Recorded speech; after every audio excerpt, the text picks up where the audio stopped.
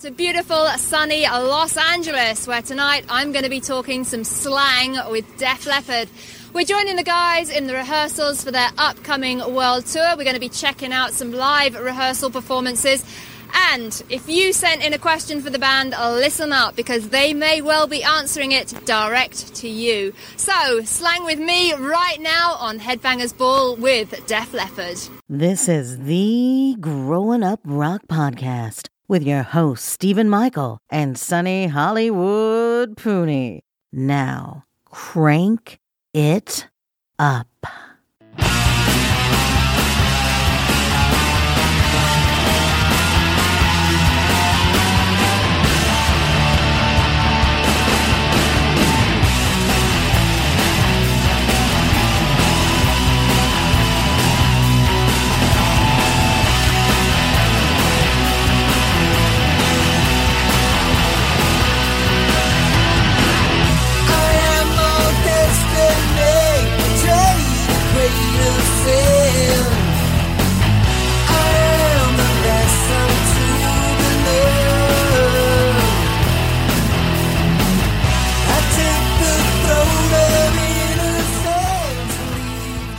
Sonny, I got one question for you, or more or less one statement for you. You ready for this?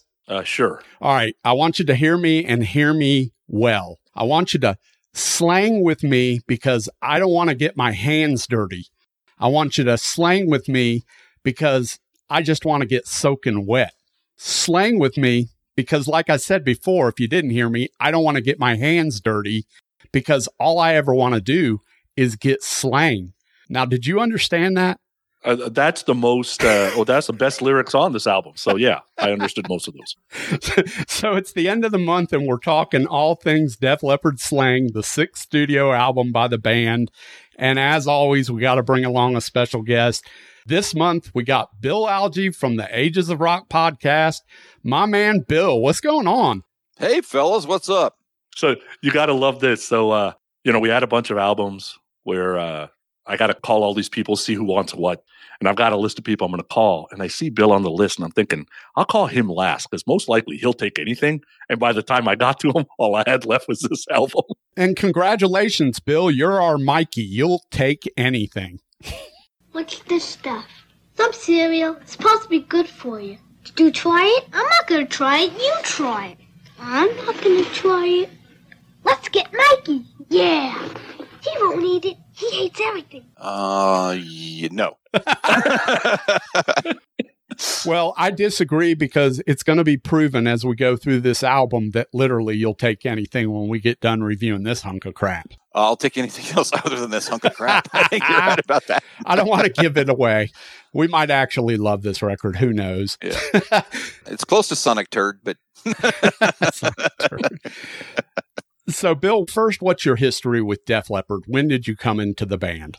The normal time, Hysteria, when Photograph and all that kind of stuff came out. And then I went back and listened to, High and Dry and On Through the Night. And really, I liked High and Dry. On Through the Night was not a great record for me, but definitely, everybody liked Pyromania and Hysteria. Adrenalize, things started to fall off a little bit, but not a bad record either. So, yeah, I've seen them 2-3 times, whatever. Ironically, though, I never got to see them in their heyday. I got to see them like a little, later in the last 10 years, one of those double billed co-headlining things. But still, they were still pretty good. But they were smart and stuck with let's stick with the hits, fellas, as opposed to playing some shit that nobody knows. So at the time Slang came out, then you would have considered yourself a pretty decent Def Leppard fan then? Yes. Yeah. Because that was like, 96-ish, something like that? Yeah. So do you remember the situation with this record? I mean, did you go right out and get the record, or did you wait on it? What was your history with Slang the album? Really, I didn't have much history till you called me, because that was the last one. And I'll tell you why. Because when Nirvana came along and all those bands like that, I kind of took an exit from metal and rock and went off on a country little thing, which will surprise some people, and other people kind of go. And because I just felt like I was abandoned by the music that I had liked for so long, I'm like, I got to find something new. Mm-hmm. So I just took a swerve. There were some bands I really stayed in contact with and followed, but for the most part, and you didn't have the internet and shit like that then. So, so I just kind of gave up. So I didn't hear the record for a long time, and I did hear it back a few years ago. And then I did listen to it 3 times in the last couple of days to make sure that I could be at least sound somewhat professional, which is something we don't do on my show. So we'll clean you up for this show and make you sound like you're presentable. Either that or we'll put a bag of rocks in your mouth and make you sound like a babbling idiot. Just depends on how we feel. Neither one of those things would surprise me. Hollywood, what's your history with Slang the album? It's interesting that Bill said he went to country in this mid-90s point. I went to Motown, right? So I was top 40. I was always listening to top 40 because you really can't get away from that before the internet. But I kind of went the Motown route and started listening to some doo-wop and some stuff from the 60s and never really got into 70s because I don't really like that music. But this is coming out as I'm 26 to turn 27. And I was at Target. So Target had like a release radar of stuff that's coming out. And I spent 14 years at Target. So I knew exactly when this album was coming out. Got it on day one. Target always got it like 4 or 5 days early. So you knew it was coming. Listened to it once and then didn't listen again till like 2 weeks ago. And I remember why. Was that purchased on CD then? Yeah, I had it on CD. Yeah. Yeah. So my history with this record is, oddly enough, I remember this record coming out more so than Adrenalize. Like I said in the last episode, I didn't really remember when that came out, to be honest, going out and getting it right away. But Slang, I think I was probably working at a record distributor at the time, or I was in and out of record distributors between being on the road. And I did pick this CD up at the time. And I probably listened to it 2 or 3 times, and I wanted to love it, but for whatever reason, it got shelved until just recently. That being said, I will say that Slang does appear on playlist of mine every so often, the actual title song, because as you'll see when we get to that song, I do like that song. So other than that, it just kind of sat there. It's not a go-to Def Leppard record for me, but I was happy to have the opportunity to at least dig into each individual song preparing for this episode. So that's really my history with this record. Hi, welcome back to Headbangers Ball, kicking it here in sunny Los Angeles, talking some slang with Def Leppard. And Joe and Viv are with me now. So let's find out some basic facts about this album. Let's start with hearing from Joe Elliott why this album was named Slang. Who came up with the album title Slang, and why? What does it mean? Phil came up with it. Don't ask me why, he just did. We all thought it sounded good. I mean, slang is the misuse of any given language, and rock and roll music generally is totally, a misuse of any language, usually English. I ain't got no body and all that kind of ain't this and ain't that. It's not, it's not generally what you'd say in the House of Commons, you know what I mean? So, but also it's like on this album, musically, you're talking a new vocabulary as well, so it fits that. We are, and in fairness, it's actually probably less slang than possibly some of the stuff we've done in the past, because things like Pour Some Sugar on Me and Armageddon It were very slang influenced. There's a couple of things on here, especially the title track, where that's more, along the same lines. But it just seemed like the perfect title, really. It's kind of loose and funky and streetwise and kind of thing. The album was released May 14th of 1996. It was recorded 1994 through 95 in Maribella, Spain. If you know the history of this album, the band basically rented out a huge house in Spain and set up their gear, and that's where they did all the recording. Then they went back to Bowlane Studios in Dublin, Ireland, and I think worked on some finishing touches, some overdubs from January to February of 96. The length of the album is 45:58, and the label is Mercury. The producers of the record are Pete Woodruff, who was an engineer on Hysteria and Adrenalize. I think he was kind of a right-hand man of Mutt Lange's. And Def Leppard got a producer credit as well. This record is only certified gold, meaning it only sold 500,000 copies. The album cover artwork. So I didn't really realize this till I read it, but according to the almighty gods at Wikipedia, and they're right, it says that this is the only Def Leppard album that does not feature their recognizable font logo on the album cover. though all its singles still had the classic logo. So whenever they released a single, it had the classic logo. But looking back at the album cover, they're right. It doesn't have what all their previous albums had. So not only does it mark a change in music, but it marks a change in kind of the look of the overall band. What'd you guys think about this album cover, Bill? Oh, it's interesting you say that, because I really I noticed that it didn't say Def Leppard and it wasn't like in the same font, but I really didn't realize that's the only record that was kind of like that. That's very interesting. I thought it was pretty plain. It's really kind of doesn't grab you. I think all of their previous records, they had some kind of graphic on the front that was really kind of popped and had some very good, very cool graphics. So that's something, but I can tell you that I think the cover matches the record. The cover does have the word Def Leppard on it, and then slang almost like it's an abbreviated word. And then there's background stuff going on. It's very Indian influenced, I would say, with some of the colors and some of the prints. Sonny, what's your thoughts on this album cover? Yeah, you could have made it pop if that Indian goddess that's in the cover that you can barely see, if it was a different color. They made the star pop, but they didn't really make the goddess kind of come out. The whole 010101 all over the place, I guess that's supposed to be some sort of like technology, like you're writing computer code, but it makes no sense. Although there is some industrial on here a little bit, so maybe it does make sense. I have to assume they didn't go with the logo because they're trying to distance themselves from the past. They were well aware of the musical landscape. We're going to talk about it a ton in the songs. They knew it. They've admitted it. So maybe it's a way to say, you know what, this is us kind of changing. Because even inside, the pictures are more like serious. They're not like live photos of them sweating and singing and shaking ass in white pants. They're almost like subdued. It's really weird. They're just kind of going with the times. Who did the artwork for Slang and who came up with the concept? It's a company from Vermont in America called JDK, and they normally do like a lot of adverts for like skateboard magazines and like surfing. It's kind of real kind of youth culture stuff, and we just fancied a change, and they seemed very vibrant and now, and so it's like we changed the tack with the music. We wanted to change the tack with the sleeve as well. Yeah. And the sleeve has a kind of an Indian-ish kind of flavour to it too, and I think that is probably because we were coming up with a sleeve just as we were kind of working on Turn to Dust, and it all seemed to tie in together. Excellent. Please make sure you subscribe to our podcast, Growing Up Rock, and leave us a review on iTunes. Give us a like and leave us a comment on Facebook at Growing Up Rock. Okay, so before we get into the tracks, one of the things that you'll hear from Joe and the guys, they say that the Crow soundtrack influenced a lot of this sound, right? So get this. The Crow soundtrack had 14 songs on it. I guarantee you haven't heard of 13 of them. The only one you've heard of is Big Empty, which was by Stone Temple Pilots. There's a Cure song on here called Burn.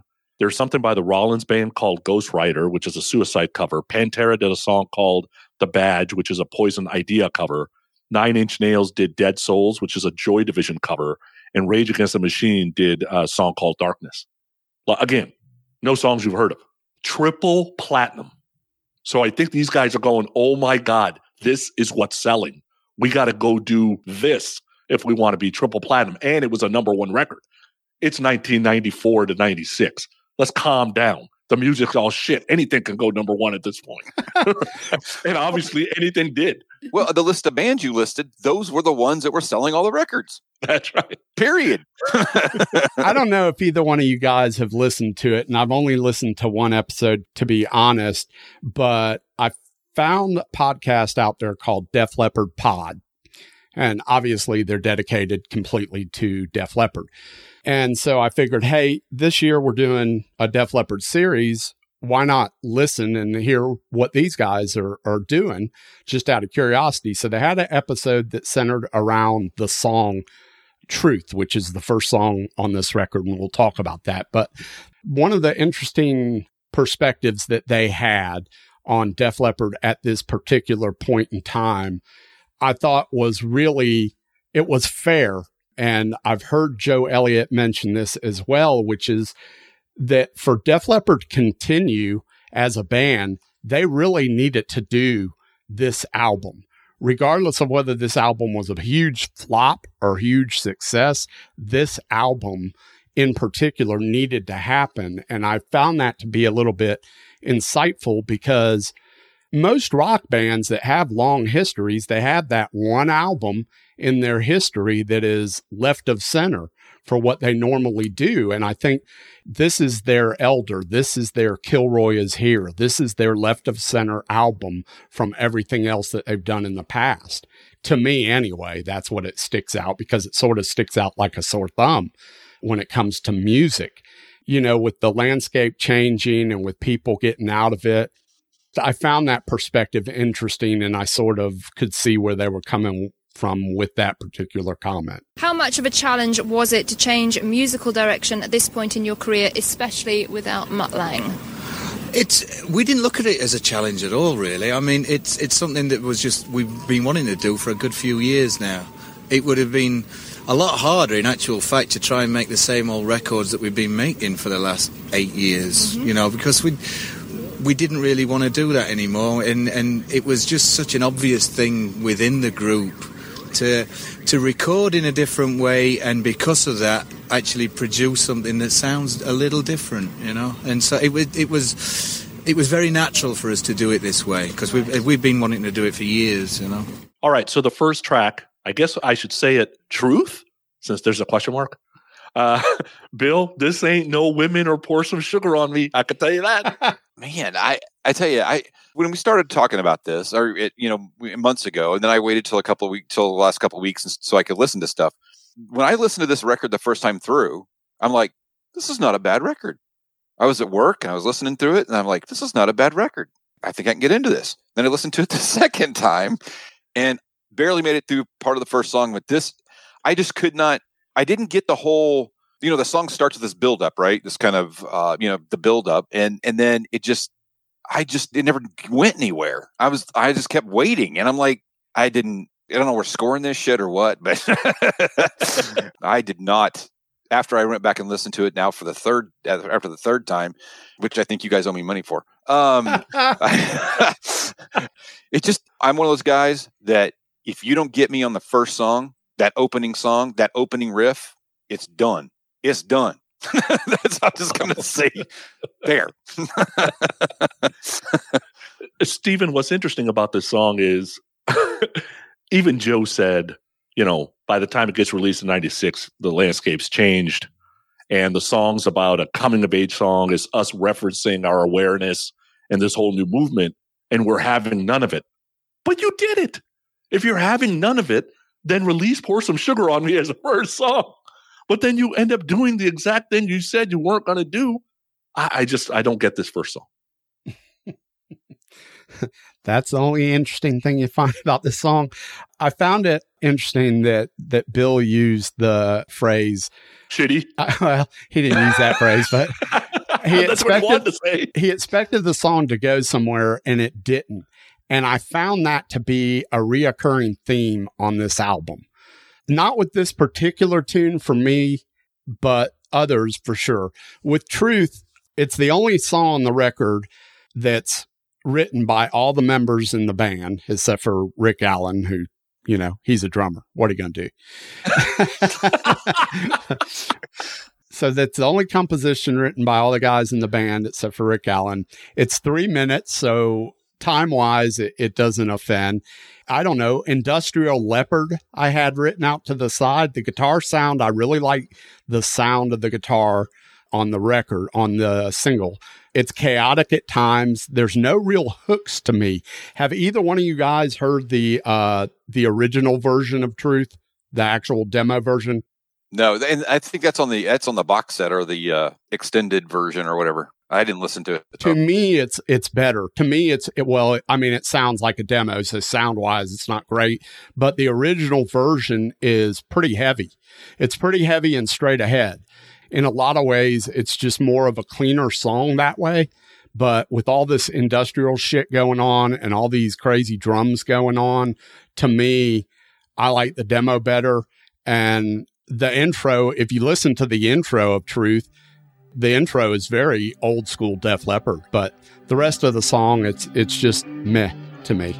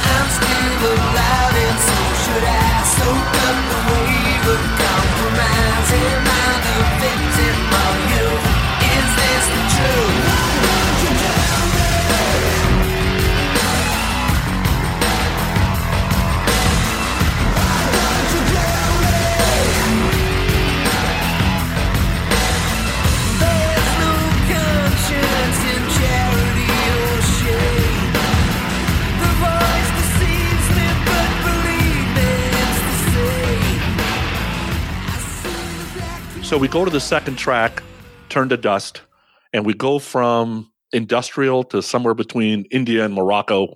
Bill, to me, the issue isn't the style of music. I can probably live with that because, if you listen to enough Zeppelin, you get some of that. It's Joe whining. I don't like Joe whining. To me, this song began just like Truth did. That slow build-up thing, and then you get that Moroccan stuff in there, and I'm like, what the hell? I was like, they just took the first song and changed it a little bit, and it's the same shit, different day. I was like, you don't get to Joe Elliott singing, to your point. And actually, the whole record's kind of like that. It's not, you get this, I know he's trying to do something with his voice. It's always this kind of muddy kind of thing for me. I just am not, to your point, I'm not a fan of the vocals on the record at all. Just because it feels, I know the intent is the industrial thing and all that kind of stuff, but the guy's got a great rock voice and he just hid it under some garbage. Pulled back the rug, swept that shit under there, and there you go.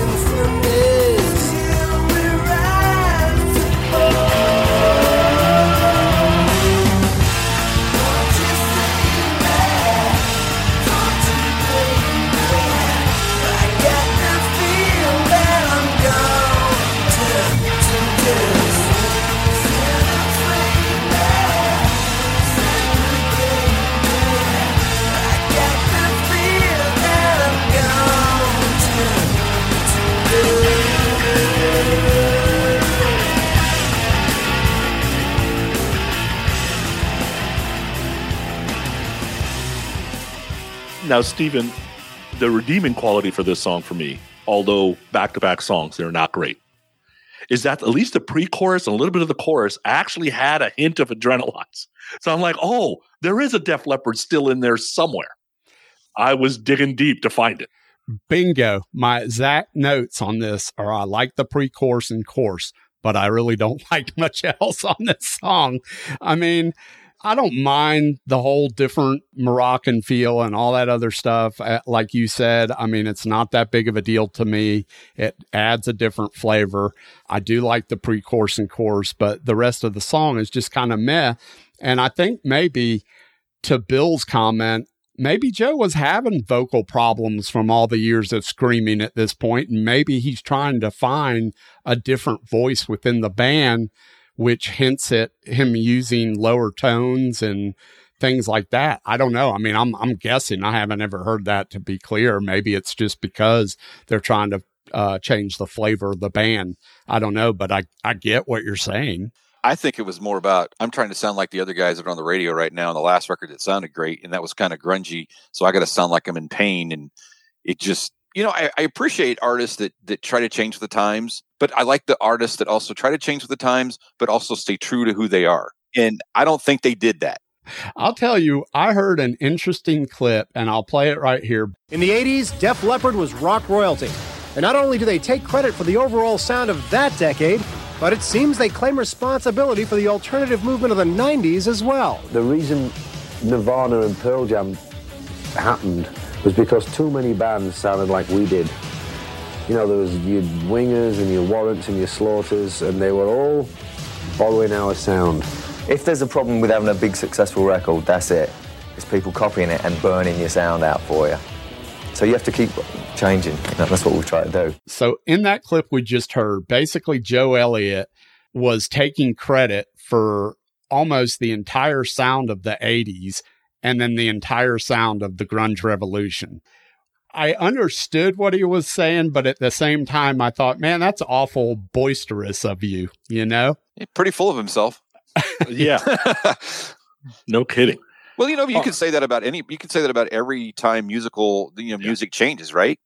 I'm not sure Def Leppard was that. I mean, they were huge. There's no question, but they were not the only band that was huge. There were a whole lot of other bands that were huge at that same time. There were, Bon Jovi being one of them, but I said this before. I felt like Pyromania was a gateway drug for a lot of bands and the record industry in general. I felt like that really bridged the gap between these big courses, big vocals, and a hard rock sound, but yet still commercial. And so I think that they definitely created one of those wheels on that bus, but bands like Bon Jovi also rode that to the next level. And so I don't necessarily think that all the bands like Winger and Warrant and Slaughter copped their sound from Def Leppard. That's all I'll say.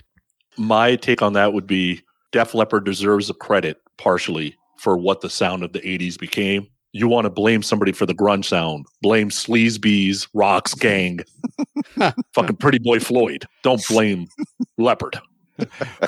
Well, and if Leppard's going to take some of that credit, they better give the credit to Mutt Lange too. Yeah. All right. So the next song we get to, which is the third song on the disc, is Slang. All right. The muddy riff to me, Bill, is kind of hiding how good the riff is, but I would have opened the album with this song because this is closer to, call it a 96 version of Pour Some Sugar on Me, I guess. Okay. My note says the intro is shitty. That's what my note says. You just wrote the same note 11 times. No, I didn't. No, I didn't. No, because how do you not like this song? I just, dude, it's amazing. I do have okay written by some, so it's okay. But for it being a title track for the record, I'm just shocked that to me, it was a song that I just could not figure out. I couldn't get into. It had a shitty intro. And to me, if I can't get past the intro to get to the refrain, I'm done. And I'm like, out. What are we referring to as the intro on Slang? Because there's not much of an intro. It goes right into, it's a 2-minute, 37-second song. So what are you calling the intro? I think it's just it's just that beginning piece of the song. I just don't. If it doesn't catch them right away.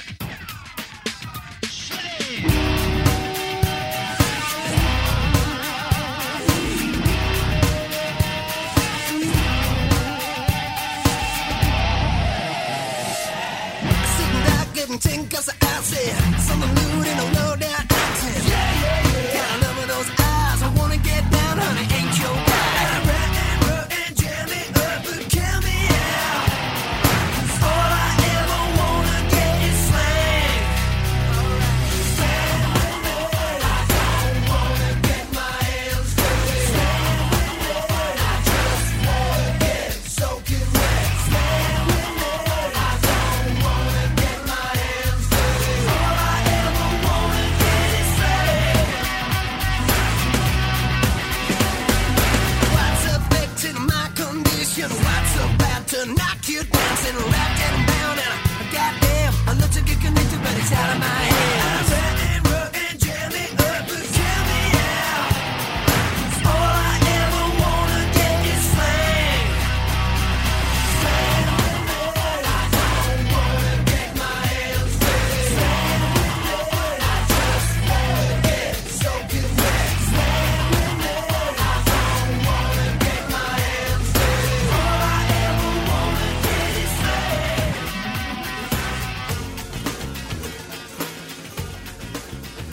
It happens to me on songs by bands that waste my time for 30 to, it doesn't happen this song, but songs that waste my time for 30, 45 seconds, 90 seconds trying to create mood. And it's like, dude, get on with it.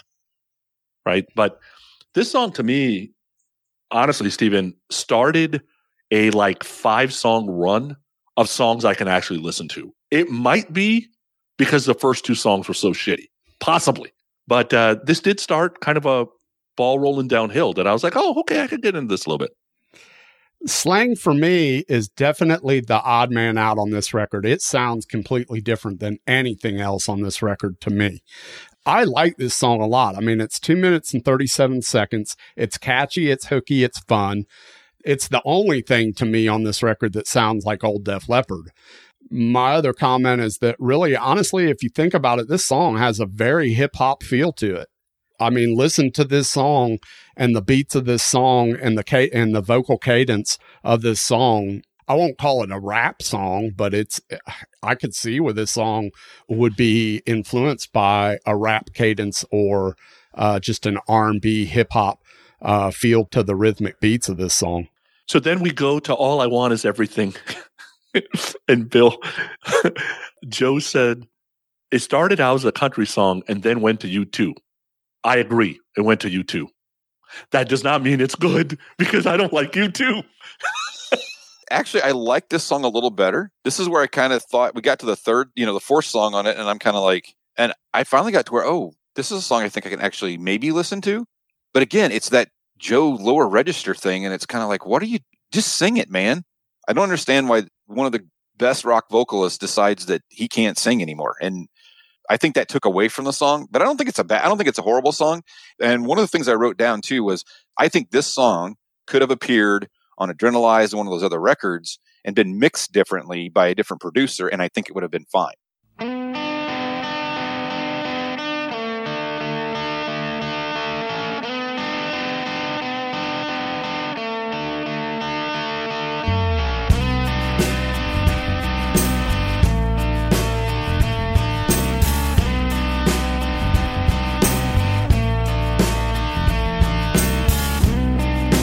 Don't know how to leave you,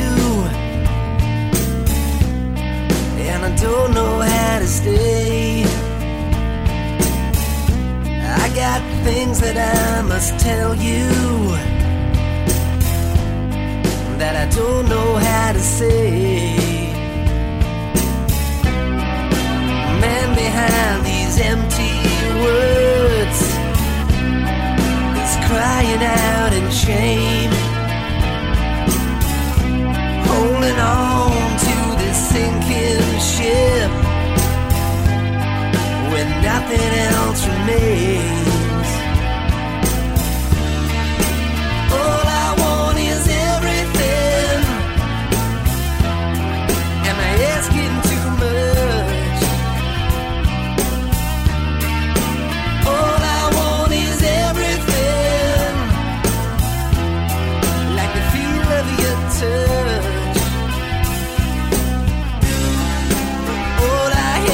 Yesterdays, tomorrow never comes. It's hard to hold your head up when you're kneeling down to pray, and talking don't come easy now when the words get in the way. See what's going on behind these private eyes. The truth would look so easy now, but I'm running out of lies. All I want is everything. Am I asking too much?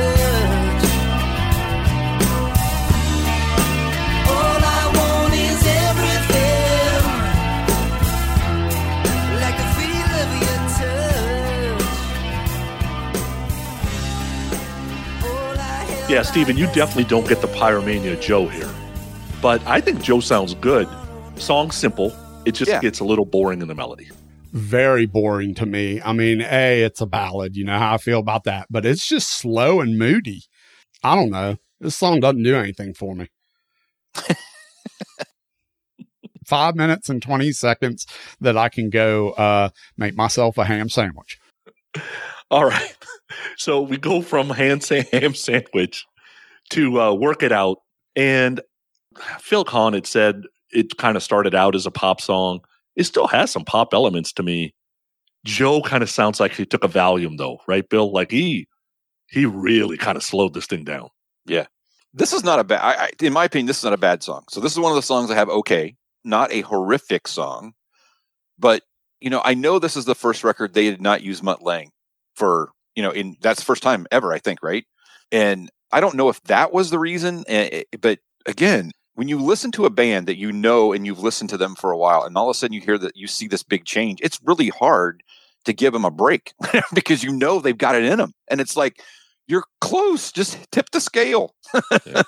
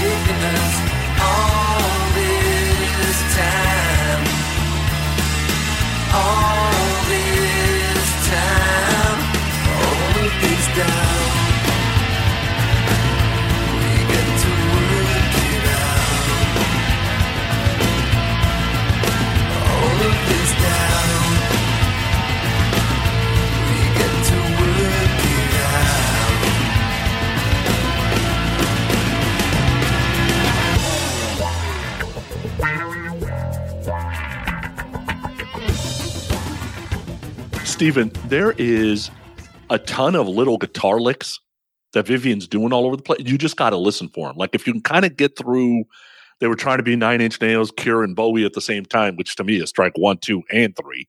That's just me personally. If you listen for like the little guitar licks, they are there. I think Vivian wrote a good song here. I don't know if the execution at the end is something that we wanted. Yeah, so we didn't really talk about it. We didn't mention it. And, some people may not be familiar, but this is Vivian Campbell's first studio album with the band, right? Because when he came into the band, Adrenalize was already pretty much done and he replaced Steve Clark. So this is the first studio album and he gets to contribute and he contributes this song. This is his writing song. I hear a lot of the little guitar licks you talk about. I thought the funky little breakdown in the middle was interesting. I liked the pre-chorus. Well, let me rephrase that. I think the pre-chorus is not bad. But other than that, I mean, it's okay. It's an okay song. I don't love it. I don't hate it. And I think it's probably a step above meh. All right. Then we get to the 6th song on the record, Breathe a Sigh, written by Phil Collins alone. What's interesting, Bill, here is the band worked through 7 different versions of this song. and it ranged from like unplugged all the way to reggae. Almost gave up, and then kind of went a more simplistic route. I'll tell you, I like the big choir and the chorus. I thought the song's pretty good. Yeah, this is definitely one of the songs that I picked up on and would listen to again, and would put it in a playlist or whatever, a Def Leppard playlist. It does sound like a Def Leppard song, though. It does sound like a ballady Def Leppard song, which is what you expect. I have listened to the one of the demo versions, and they ended up making the song sound a lot similar to the demo. So it's kind of interesting if it's one of those deals, and it could have been that, they had a demo and then they recorded it 7 other times, like you said, and then went back and went, nah, we're going to go back because the demo was really the best thing to do because that's the best version. So yeah, I agree with you. I think this song is for me, probably one of the brightest spots on this record. Very, very dim light, by the way.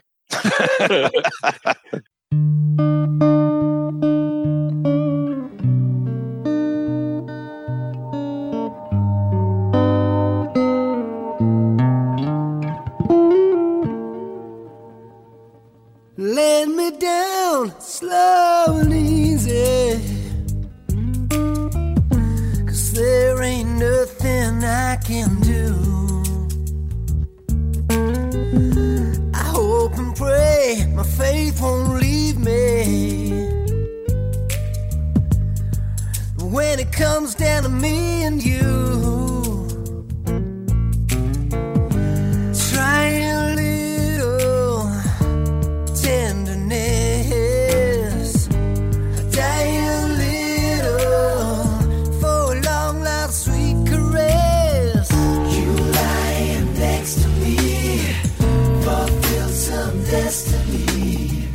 I wanna cry, but I breathe a sigh. Just a little bit of letting go. I don't want you to know. I wanna cry, but I breathe a sigh. Overflow of emotion in a hurt that'll never heal. If you close the door forever, fate of pain is sealed. Try a little tenderness, die a little for a long, loud, sweet caress. You lying next to me, fulfill some destiny. I wanna cry, but I breathe a sigh. Just a little bit of letting go. I don't want you to know. Steven, I was thinking this song gets released late 80s, early 90s. You probably got a crossover hit here. Yep. I have a bunch of notes written for this song. So my first notes say Otis Redding Leppard with a question mark. Sounds like maybe an old R&B ballad. Then when the big vocals come in, it becomes Backstreet Leppard. So it's like when the vocals hit, it's like almost like Backstreet Boys in a lot of ways. It's an interesting song. I'll give you that. And I hear exactly what the two of you are saying. And I kind of concur with what both of you have said. It's just, it's definitely an eclectic song of a lot of different styles. And it's definitely something, in my opinion, you haven't really heard from Leppard before. 7th song on the record, Deliver Me. Joe was probably talking to me and Bill, especially when he said, look, we got married, started getting divorced, parents are passing away, kids are being born, and you want me to sing the same old shit that I sang in 1983. Bill, I think he was talking to us. Yeah. So for me, I could not get into this song at all. It just droned on and I could not get myself wrapped around it in any way, shape, or form. It just depressed the shit out of me. I mean, if that was the point, it worked. It delivered me to hell because, man, I was pretty doomed when it was over. I'm tired and feeling hateful. I'm tired, I can't breathe. So tired, I would be grateful if you close the door when you leave.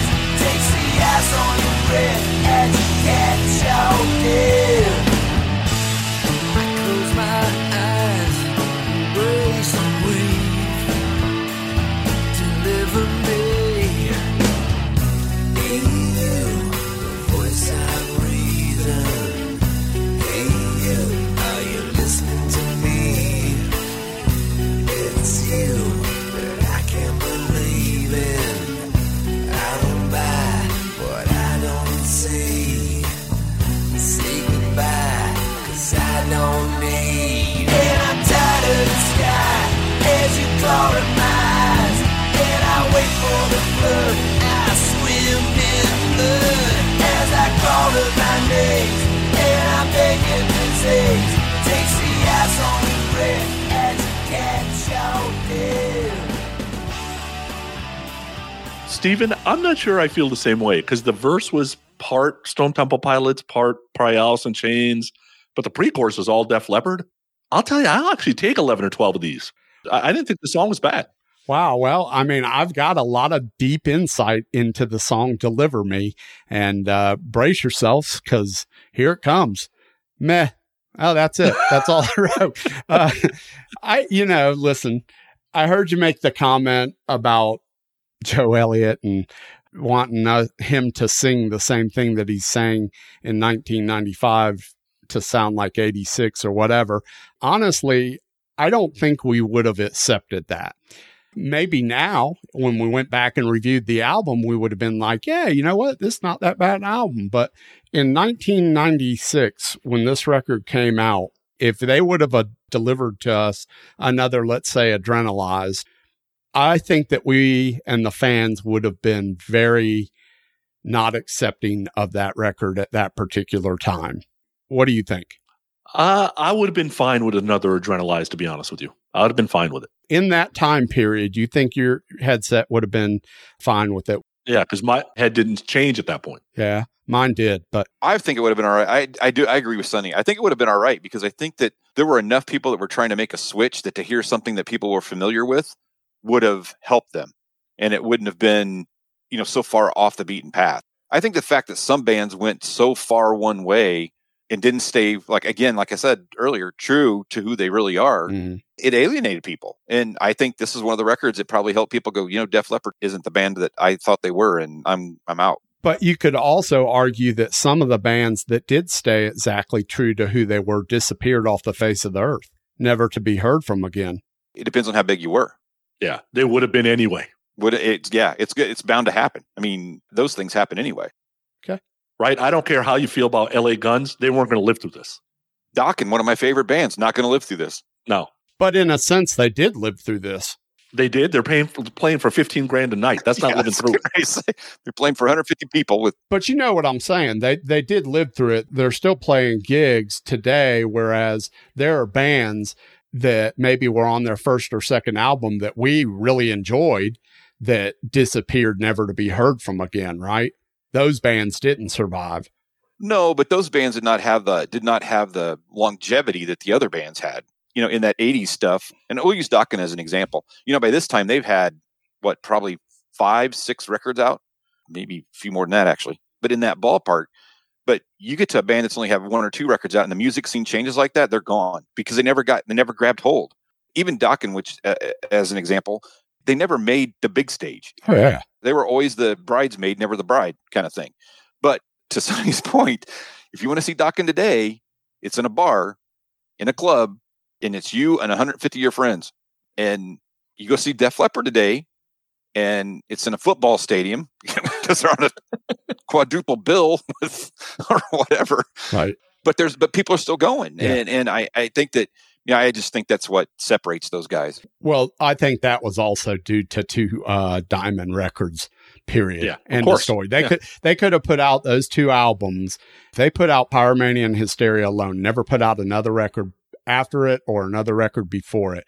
I think they would have still been playing on these bills that they're playing on today. Well, yeah, we have an example of that. Guns N' Roses. Good point. Absolutely. Great point, actually. And really, to be honest, I think that's what happened with Def Leppard. Because if it wasn't for those 2 records, they'd be gone. Yeah. They had 2 monster records that have carried them. Because if you ask an average fan that listened to the radio, even back in that day, to even tell you what a song is off Adrenalized, they're going to struggle a little bit. But they could tell you, absolutely. They could tell you a song off the other 2 records without a question. Yeah.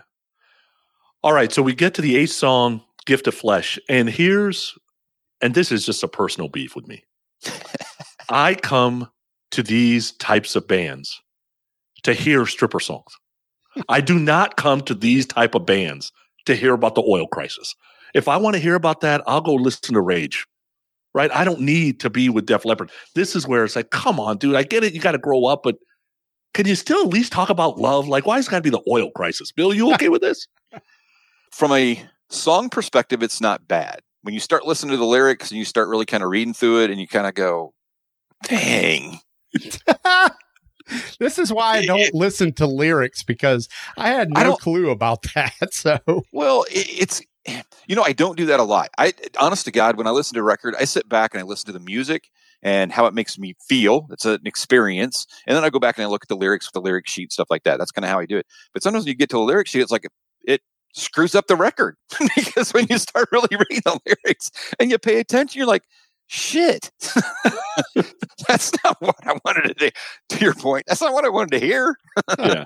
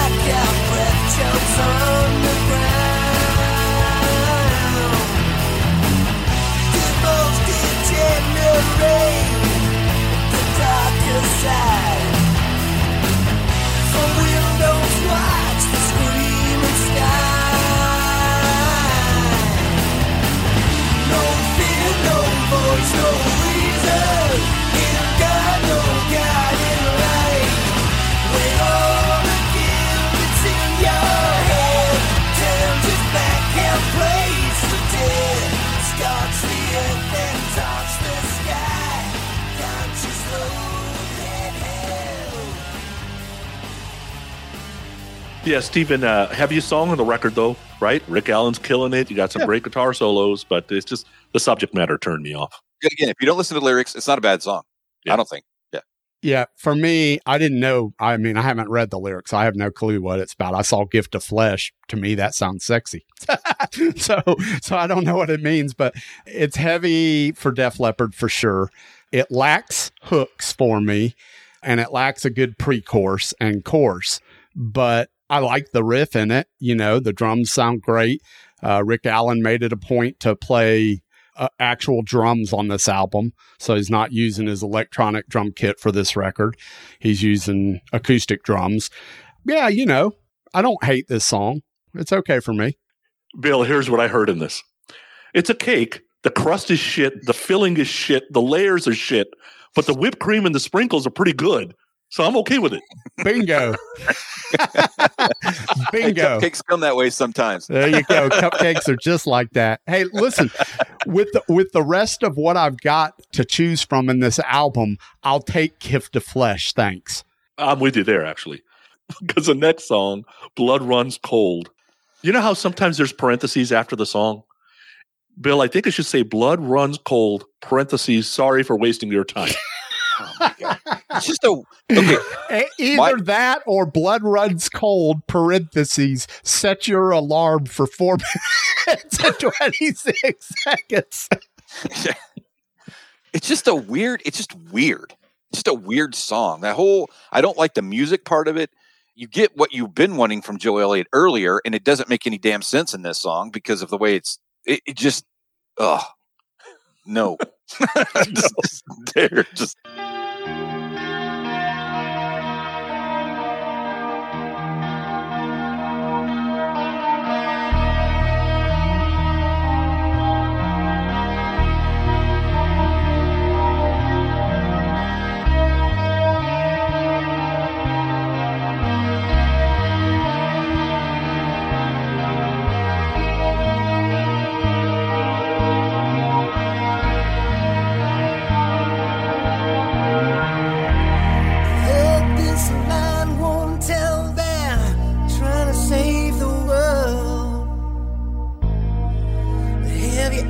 Try to save yourself.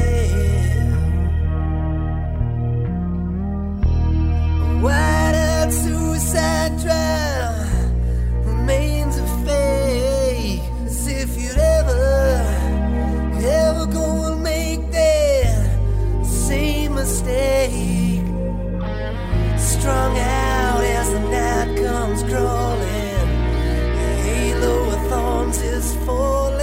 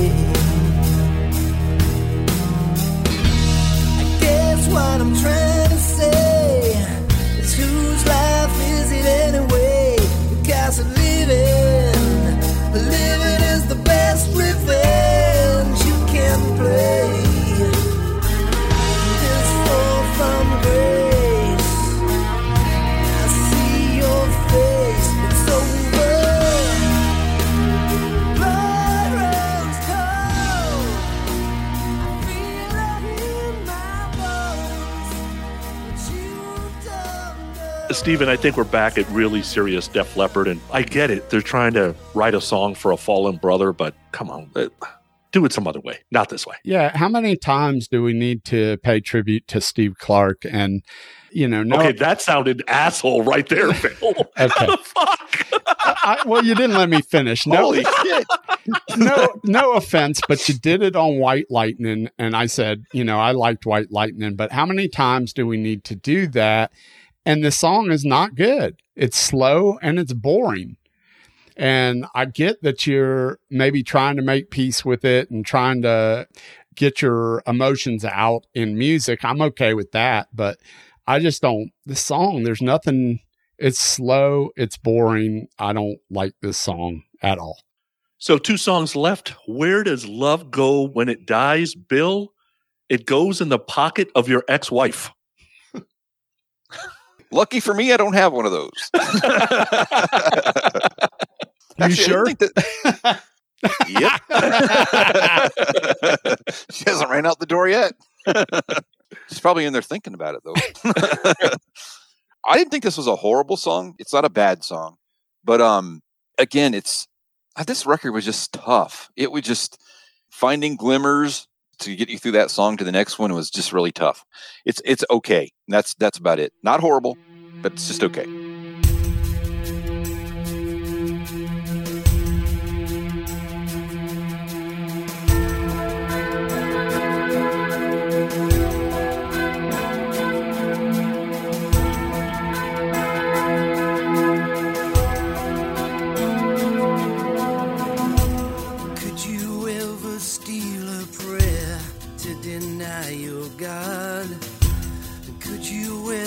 By your love and not count the cost? Could you ever take a life when all was lost? Or would it ever be enough? Could you bite the hand that feeds and then ask for more? Could you kiss the wound that bleeds, spit it on the floor? Could you open up your heart and then close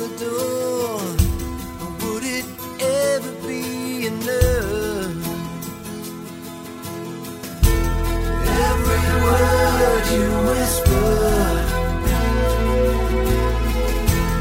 all the tears you hide. You die for love when it's alive. Where does love go when it dies? If you came across your dream, would you walk on by? Hold a candle to the wind and just let it die. And is there room inside your mind for one more try? Or would it ever be enough? I watch the time go rushing. Steven, I'm thinking Bill thinks it's okay, because I think so too. It's that campfire, people sitting around with a couple of acoustic guitars feel that you get is livable. My notes, another slow one, meh. I mean, it's really, after Gift of Flesh, number 18, after that, the last 3 songs on this record are just, I'll give you my thoughts on Pearl of Euphoria here in a minute, but Where Does Love Go When It Dies is just almost a continuation of Blood Runs Cold, although I do like it better than Blood Runs Cold, but it's just it's just another slow one. And then we come to the bitter end with the longest song on the album, Pearl of Euphoria. Bill, I guess they're trying to do Kashmir here, is basically what they're trying to do. Turd of Def Leppard. Is that what it's called? I mean, do you want me to read my note? What I wrote? Dear God, that's effing horrible. That's exactly what my note says. Brilliant. You want to talk about a way to end a record to make somebody never buy another record of yours? Put that on there.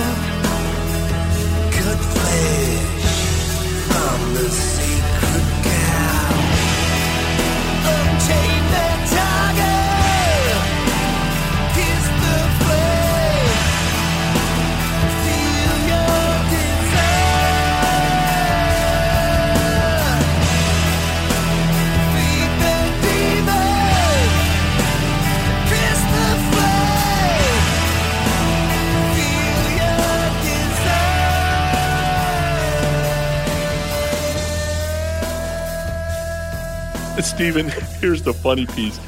So Joe Elliott does the guitar intro because according to Phil and Viv, they told Joe, well, you know, we really can't get the feel of it, so you go ahead and do it. And Joe said, I think it was a nice way of saying, you don't really know how to play guitar and we can't figure out what you did, so you just do it. Yeah, exactly. Hey, we've said it on the previous episodes. Def Leppard always has to have that epic song, right? On each album. This is a 6-minute and 21-second epic number of the record. It's moody, but this song goes absolutely nowhere. I listened to this song today, and after it was over, I was trying to figure out where this song was even going in 6 minutes. There were a couple times where I listened to it and I chopped it up, and I said, okay, What has happened in this first 2 minutes of the song? Has there been a chorus? Has there been a pre-chorus? Has there been a bridge? Nope. How about the next 2 minutes of the song? Nope. It's just, I don't get it. I don't get it. I don't understand it. And I'll tell you, I think you guys would agree. Say what you want about Soundgarden or Alice in Chains or Stone Temple Pilots, even Nirvana to pieces.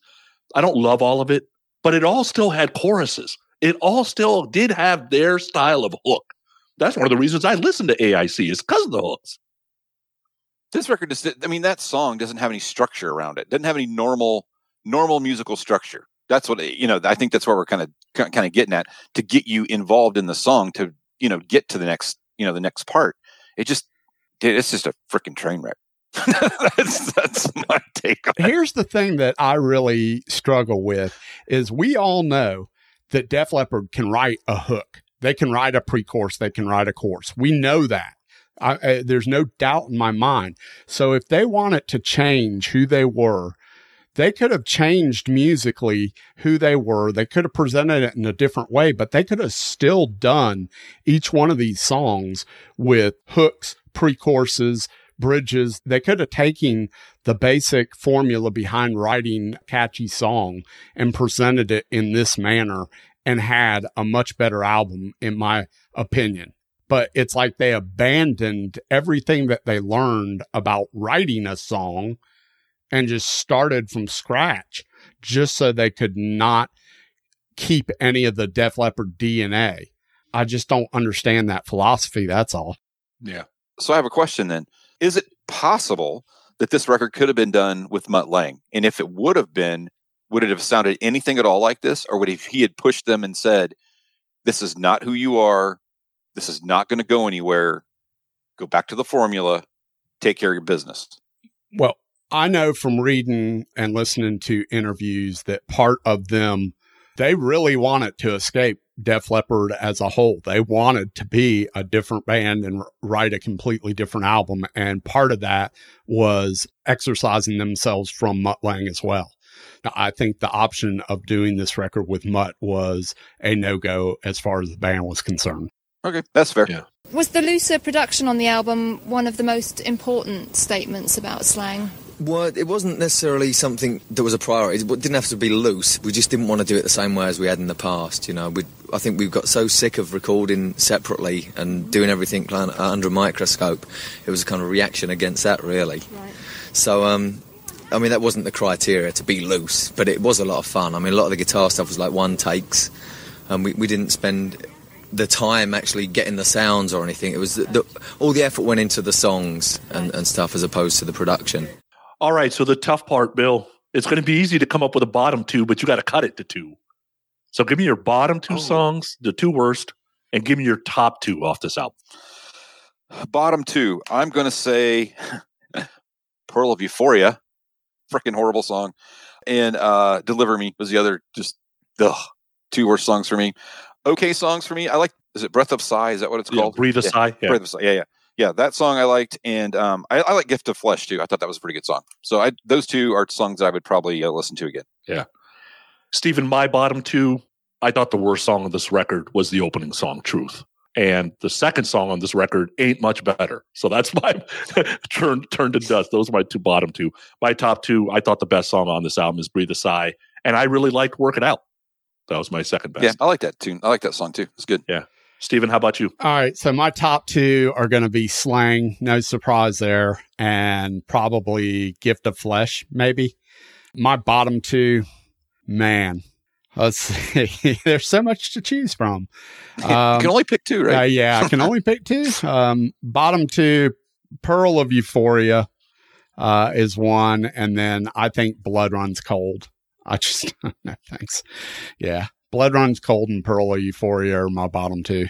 So before we get final thoughts, let's connect it to Kiss. You wanted the best and you got the best.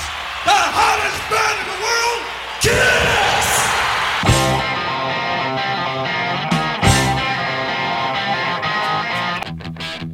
Kiss! It's time for your Kiss-storic moment on Growing Up Rock.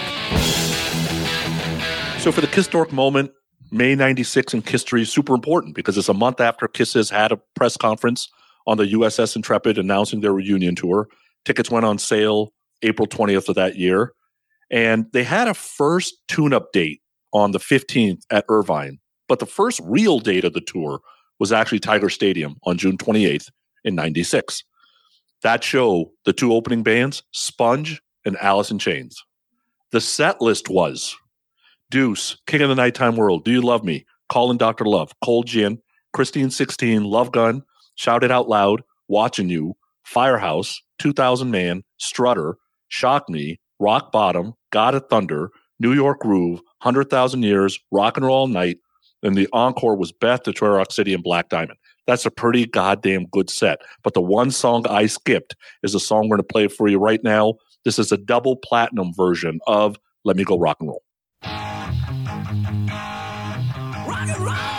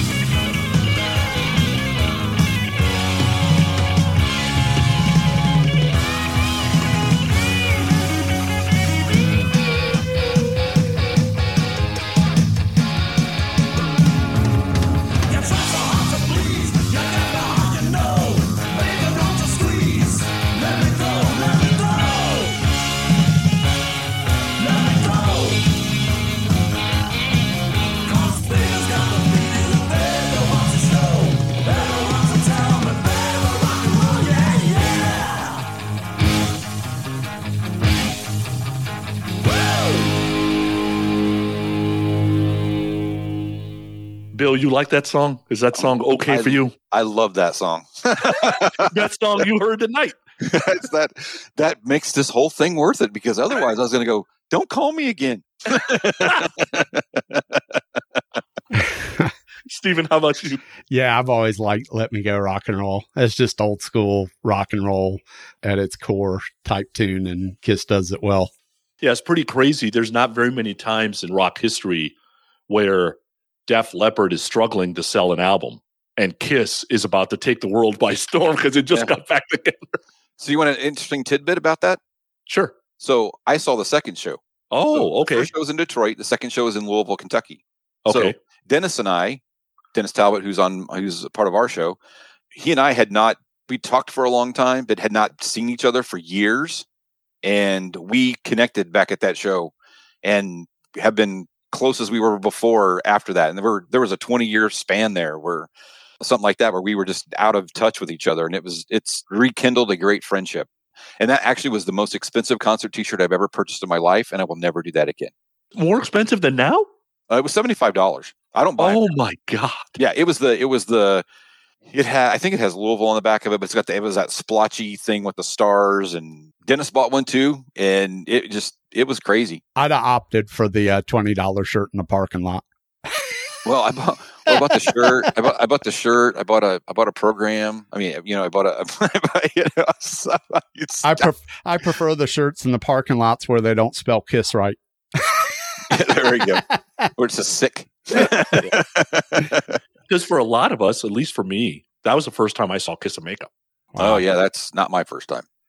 Yeah, not my first time, but it is the first time that I saw, and I didn't see the 96 shows. I saw the second go round, which was 2001 or something. Mm-hmm. You didn't see Psycho Circus either? I didn't see Psycho Circus.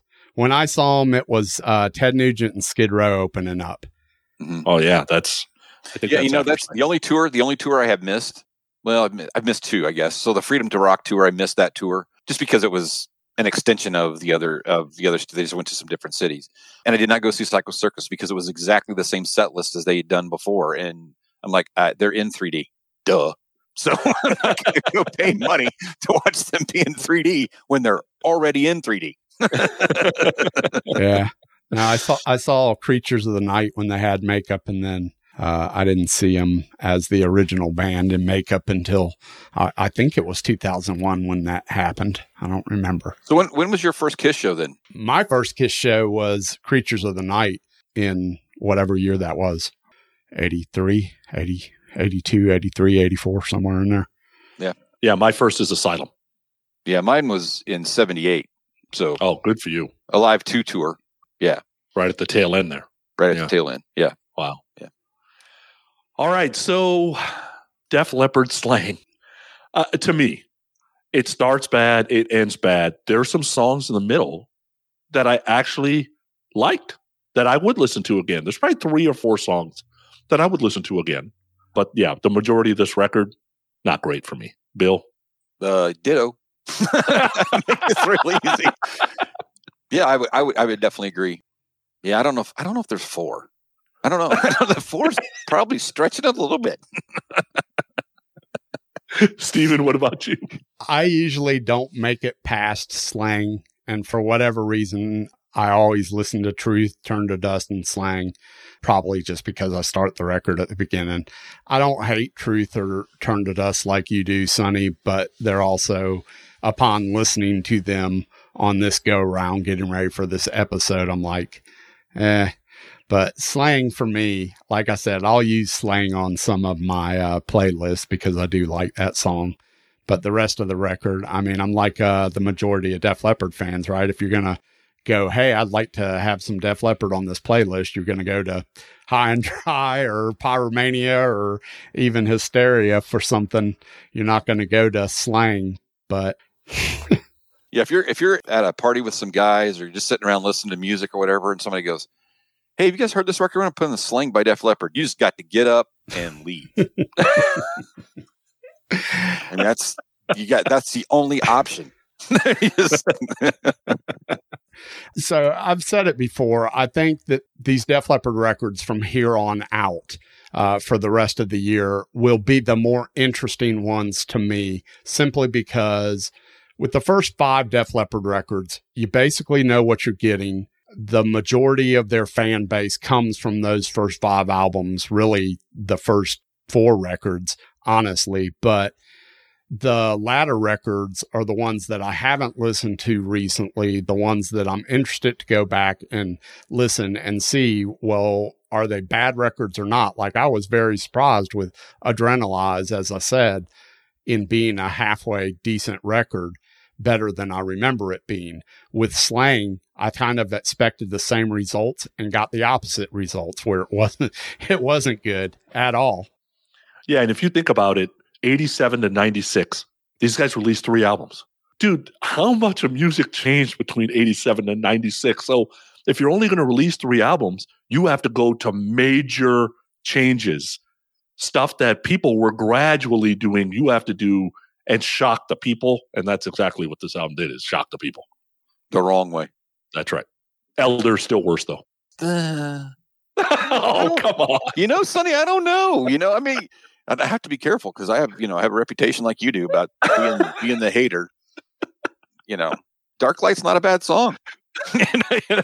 Oh, yeah. These guys don't escape from the island. Otherwise, it'd be all right. Okay, yeah. Okay. The Oath. All right. All right. You're right. You're right. So, Bill, first of all, thanks for joining us today. But tell us what's going on with your podcast there. Well, we just did our 300th episode not a couple of weeks ago. I think we're on like 305 now, 304, something like that. So going really well. Our podcast we do it just as much for us as anybody else. It's therapeutic. And, hopefully we get some listeners. Sometimes we do, sometimes we don't.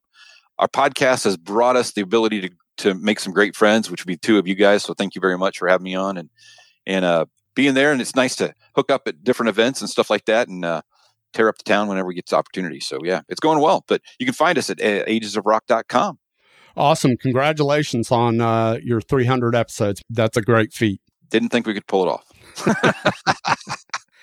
Well, Bill, give our love to Alan and Dennis there for us, would you? I will certainly do that. I will tell them that you guys send your love and they will probably throw up. That's not true. I see the way Alan eyes me. Yeah, Dennis is eyeballing you. So you just got to act with him. Awesome. Well, it's all good. Yeah, it's all good. Thanks again, Bill, for joining us. Sonny, you got any last minute words here for the folks? Yeah, Bill, don't give my love to those two yahoos. Give all my love to Lisa. Oh, I'll do that. I'll go in there and give her some love right now. Mention Hollywood's name and you will be divorced. Went out to dinner with him before and she seemed to survive that. That's right. It's all fake.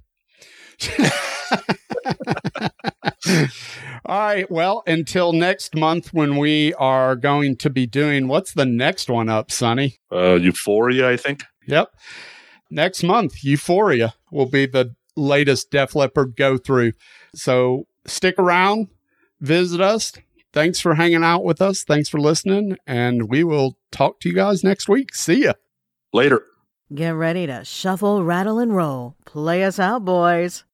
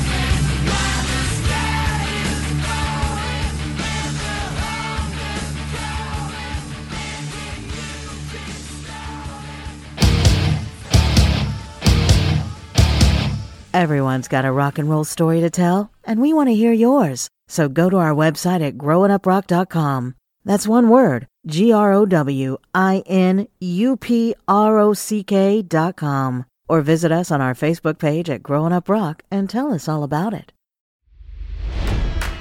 It's NFL draft season, and that means it's time to start thinking about fantasy football.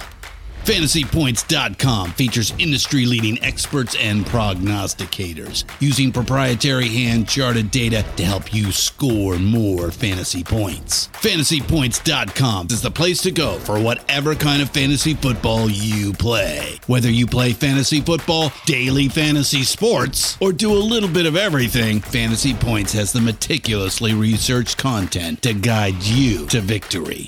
And why wait for the fall? Fantasy Points also covers the new spring football league, the UFL. Join the guru, John Hansen, Scott Barrett, Joe Dolan, and other massive names in the fantasy football universe with an exclusive offer. Use code Pantheon for 15% off any Fantasy Points package, including the all-in package, with access to every article, tool, and data nugget that Fantasy Points has to offer. That's FantasyPoints.com and code Pantheon for 15% off at Fantasy Points. FantasyPoints.com, code Pantheon. Score more fantasy points.